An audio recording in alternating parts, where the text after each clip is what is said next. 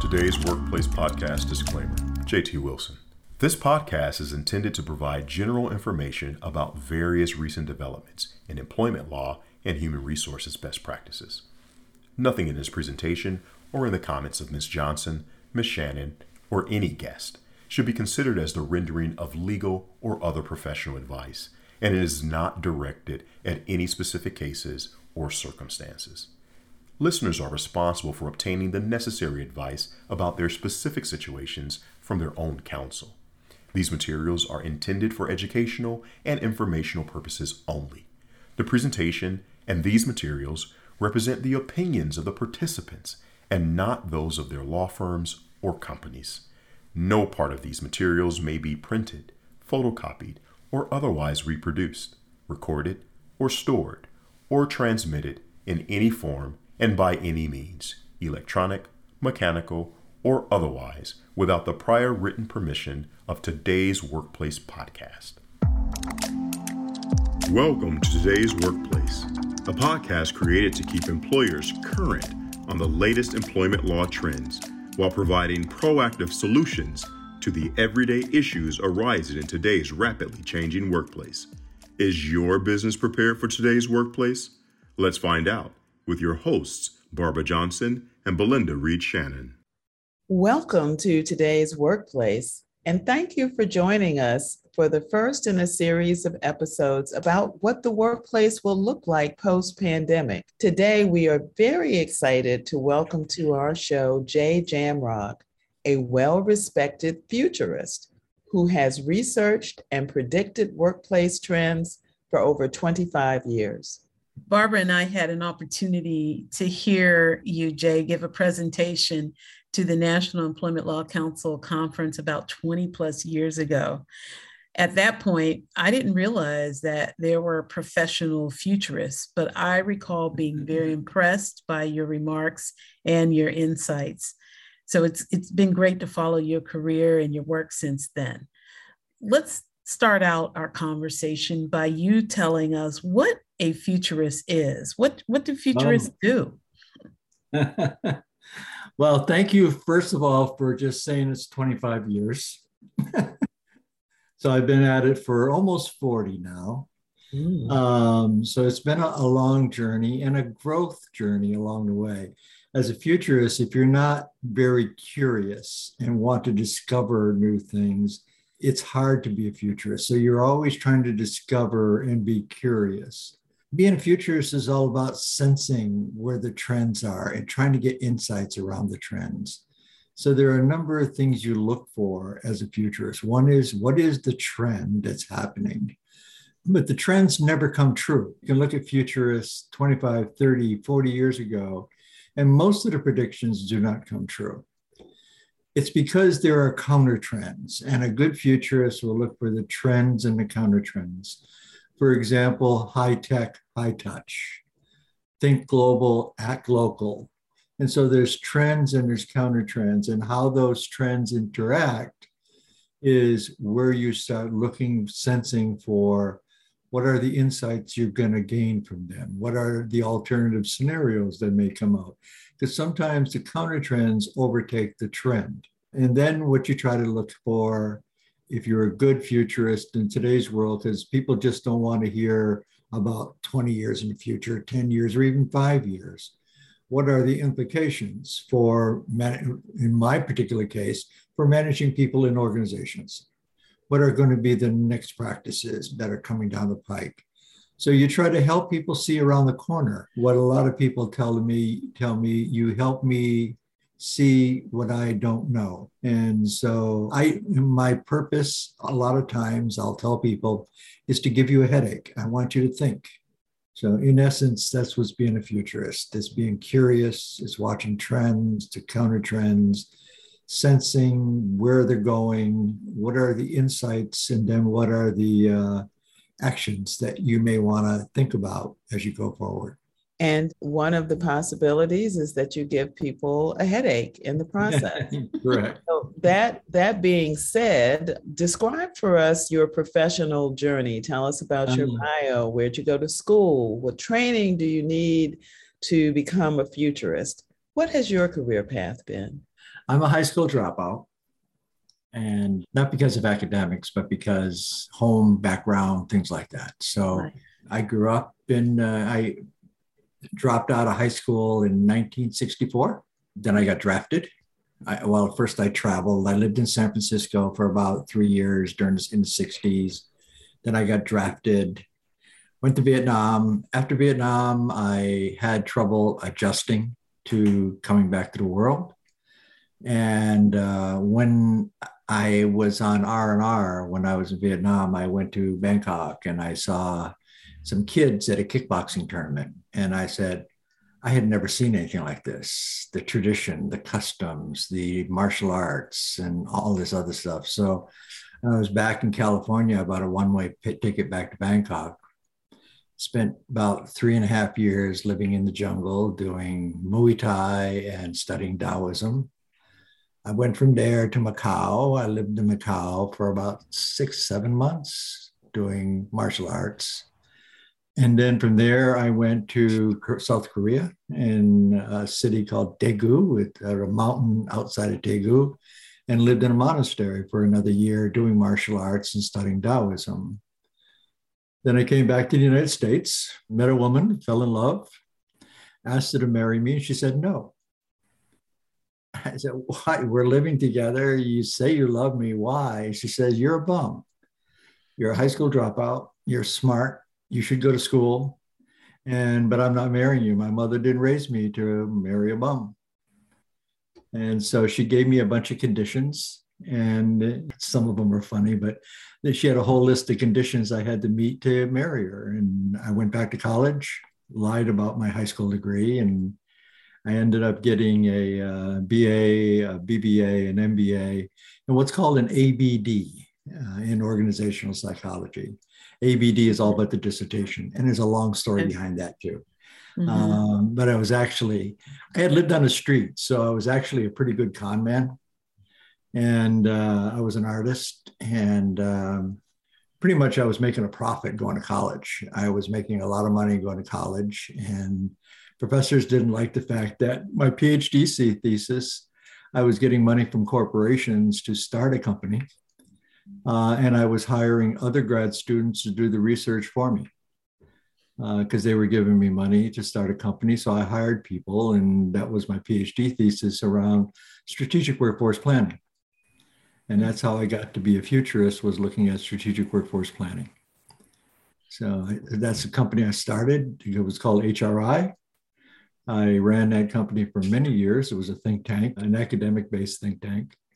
Took it off campus in 2000 because we were doing a lot of good research on organizational effectiveness, looking for people who wanted to invest in my company. And I got some news from a person who was mentoring me around getting investment. They said, no one's going to invest in you, Jay. You got a great company, but nobody's going to invest in you. You're just a researcher. You need if somebody's going to give you millions of dollars, they want somebody who can handle millions of dollars. And so I met Kevin Oakes, found out that we both grew up in the same neighborhood in Western Massachusetts, worked on the same pickle farm, same tobacco farm. He's younger than me. He was a very successful entrepreneur, a great CEO. So we partnered, raised a lot of money, rebranded the company to I4CP.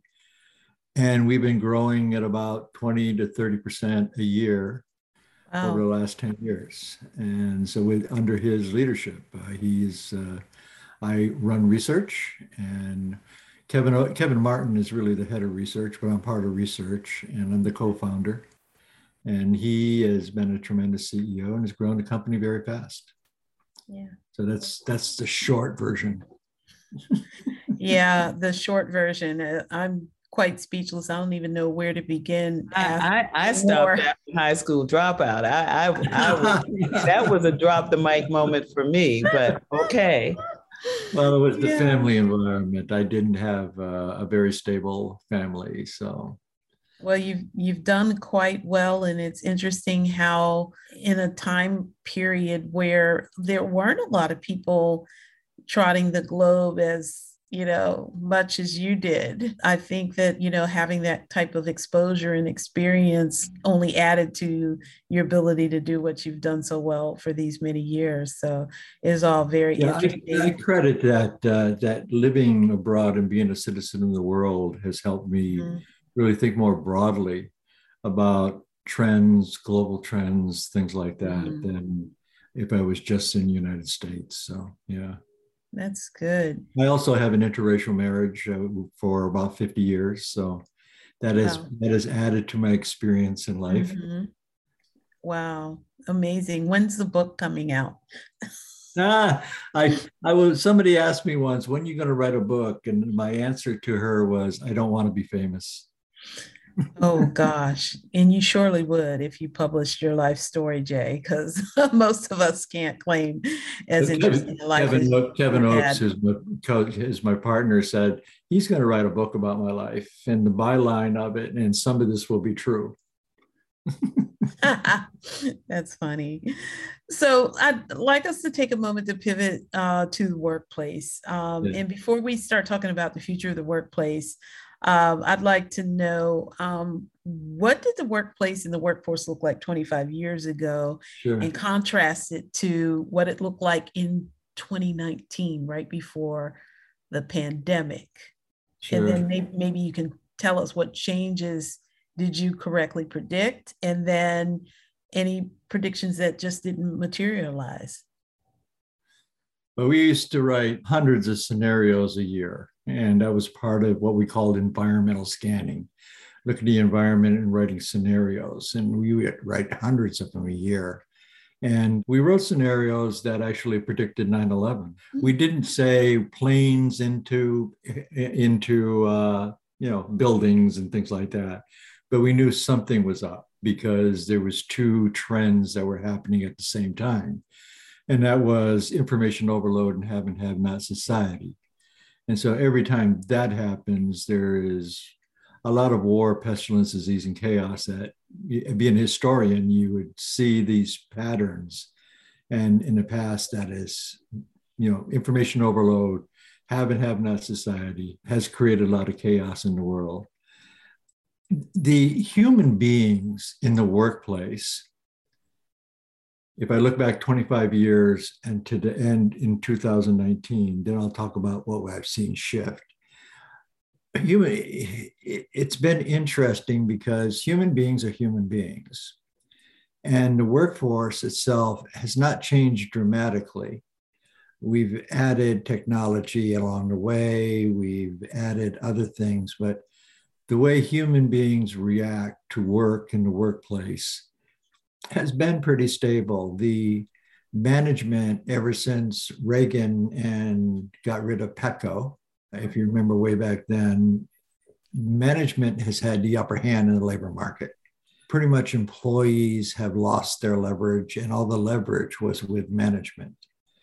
And so the big trends was, how is management changing or not changing as it relates to human beings in the workplace?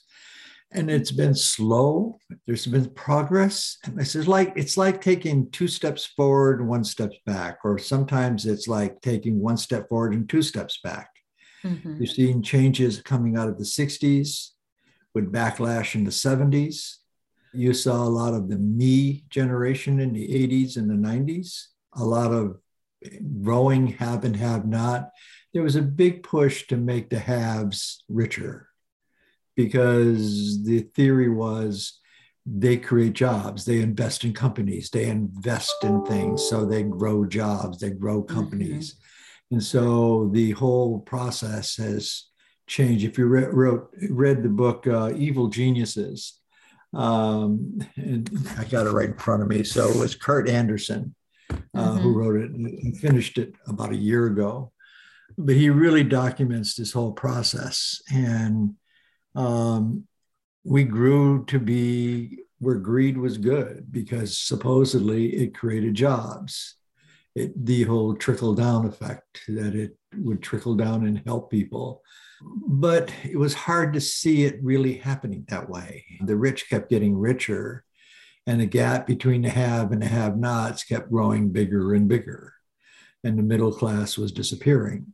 So you saw a lot of tension, but since management had the upper hand in the labor market up until 2019, there was very little that could be done about it. And a lot was written about it, but not much was done about it. There was not a lot of energy in Congress to do much about it because they believed in evil geniuses, that they created jobs. So we got to give them bigger tax breaks. And that's the way it went for years and years. And I'm summarizing and I'm generalizing a lot, but that's a lot of years to cover. But we made progress in the 70s with a lot of social issues. I remember the first conference I had where I mentioned the word diversity, and I had a corporation talk about it. I actually had 3 white male CHROs actually get up and walk out of the conference. And it wasn't that big of a conference, so you could see them walking out of the conference. And when was that? When did you say that was? This is the latter half of the 80s, early 90s. Okay. And when diversity was just starting, it wasn't even inclusion yet. It was just diversity. Right. Never mind equity issues. So it was just, so we make 2 steps forward, 1 step back. Sometimes it feels like I say 1 step forward and 2 steps back. But there has been progress. I really celebrated, and especially my wife celebrated the new Supreme Court justice, and big step forward. And you see it, as our vice president, our diversity in our current government is mirroring the rest of the community. So there is steps going forward. Mm-hmm. I am always hopeful, or else I'd be really depressed. Yeah.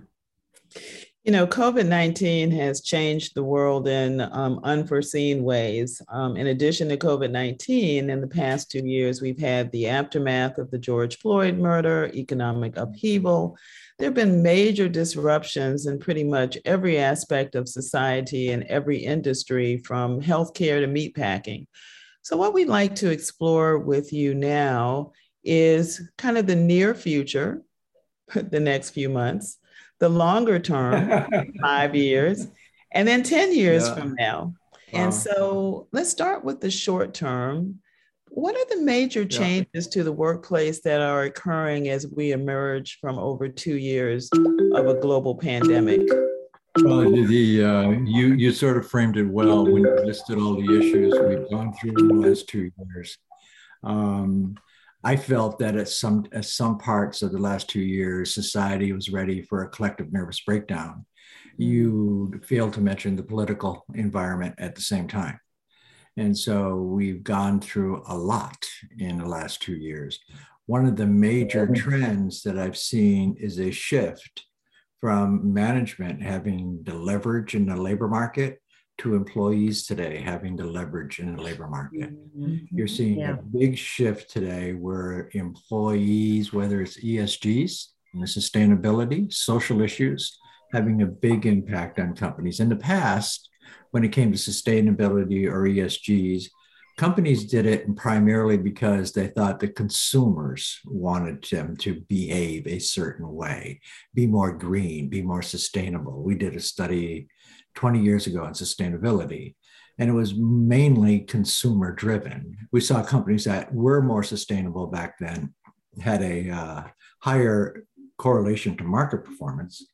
But what we're seeing today, a lot of it's employee driven.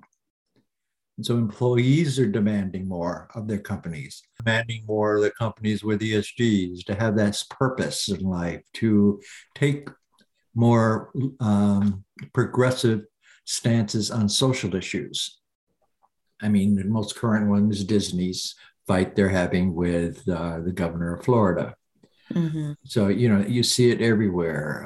Employees at Delta and Coca-Cola rising up against the voting restrictions in Georgia. You're seeing, where they moved the All-Star game out of Atlanta because of it. But this was employee driven. It wasn't consumer driven.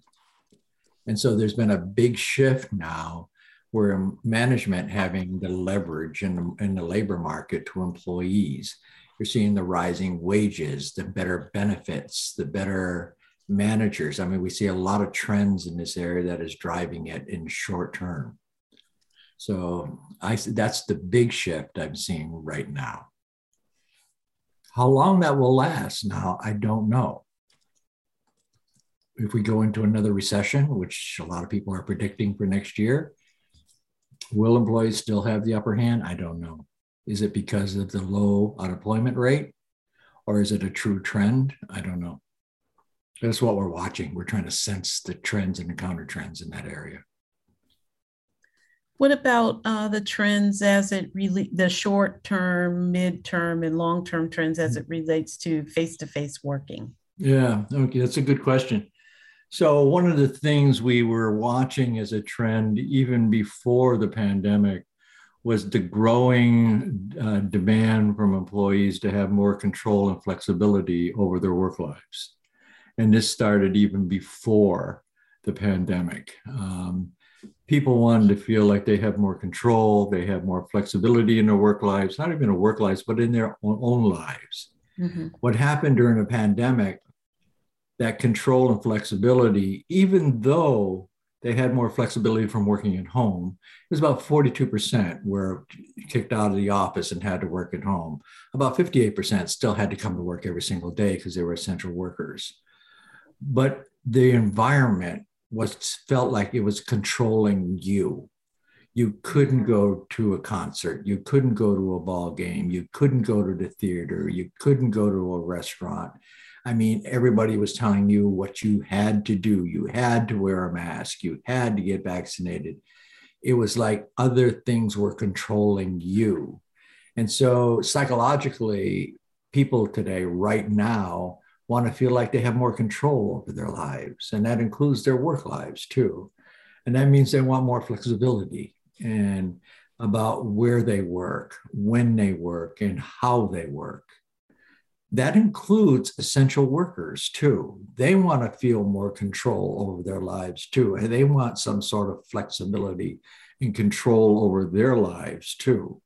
And so it's a very complicated mess right now about the office. What's the purpose of the office? Mm-hmm. Is it important to come to the office? And in some cases it is. In a lot of cases, most managers want their employees back in the office. Mm-hmm. And in most cases, if you want to get promoted, you had better be in the office. You have to play the politics to get promoted. And there's tons of examples where people did not play the politics well and did not get the promotion that they wanted. So it's more than just productivity. A lot of people say, well, I can be just as productive at home. You should only measure me my outcome, not when I work and how I work and where I work. You should be measuring me on my outcome. That's all well and good. That is and I'm all for that. In fact, I started work from home and flexible work arrangements in 1986, primarily because I couldn't afford to pay people. And so I had to give them freedom to work for me. And so I always said the quality and quantity of research being done on time. I didn't care if you worked on the beach, you worked at night. I don't care where you did, so long as you got the quality of work done on time. In fact, I used to tell a story that if we agreed that this research project had to be done in 3 months, and you're smart enough to do it in 2 days, take the 3 months off. So long as the quality and quantity was done on time. We agreed to that time frame. Mm-hmm. I'm exaggerating, of course. But that's not the way, that is part of work. Another part of work is, do you have ambitions in your career? Do you want to be developed? Do you want to be promoted? Do you want to have good mentors and coaches? A lot of that gets around the office. It's hard to do that over Zoom. It can be done, but most managers don't know how to do it or do it right. So where flexibility is rising right now, after, people are being told, there's hybrids. There is, you got to come back to work, or you got to come back 3 days a week, or 2 days a week, or Monday and Wednesday, etc. What is working right now is intentional flexibility. So intentional flexibility means Brenda, you and I will meet. I'm your boss. You and I will meet. We'll decide, we'll know what is needed for you to come to the office. Why would you come to the office? Is there certain reasons why you would? Is it to begin a project with your team? Is it to bond over the team? Is it to celebrate a project? Is it just to meet with your peers and go to dinner or go to lunch or go and because we are social animals, but it's intentional flexibility. I don't know if that's going to last long. Right now, I don't know. We used to have about, depending on which data you read, between 5 and 15% of the workforce was remote or flexible. It went up to about 42% during the pandemic. Yeah. I don't think it's going to stay at 42. I don't think it's going to go back to 15. It'll be somewhere in between. But there is a lot of things that are done in the office that are important for people's careers. And mostly that's politics. Mostly that's being around people. Right. And it's hard for managers to really manage both a office workforce and a remote workforce at the same time. Mm-hmm. So if you have a team that's some are in the office and some are at home, and no matter how good of a manager you, it's awful hard because Brenda, you're working at home. Barbara, you're working in the office.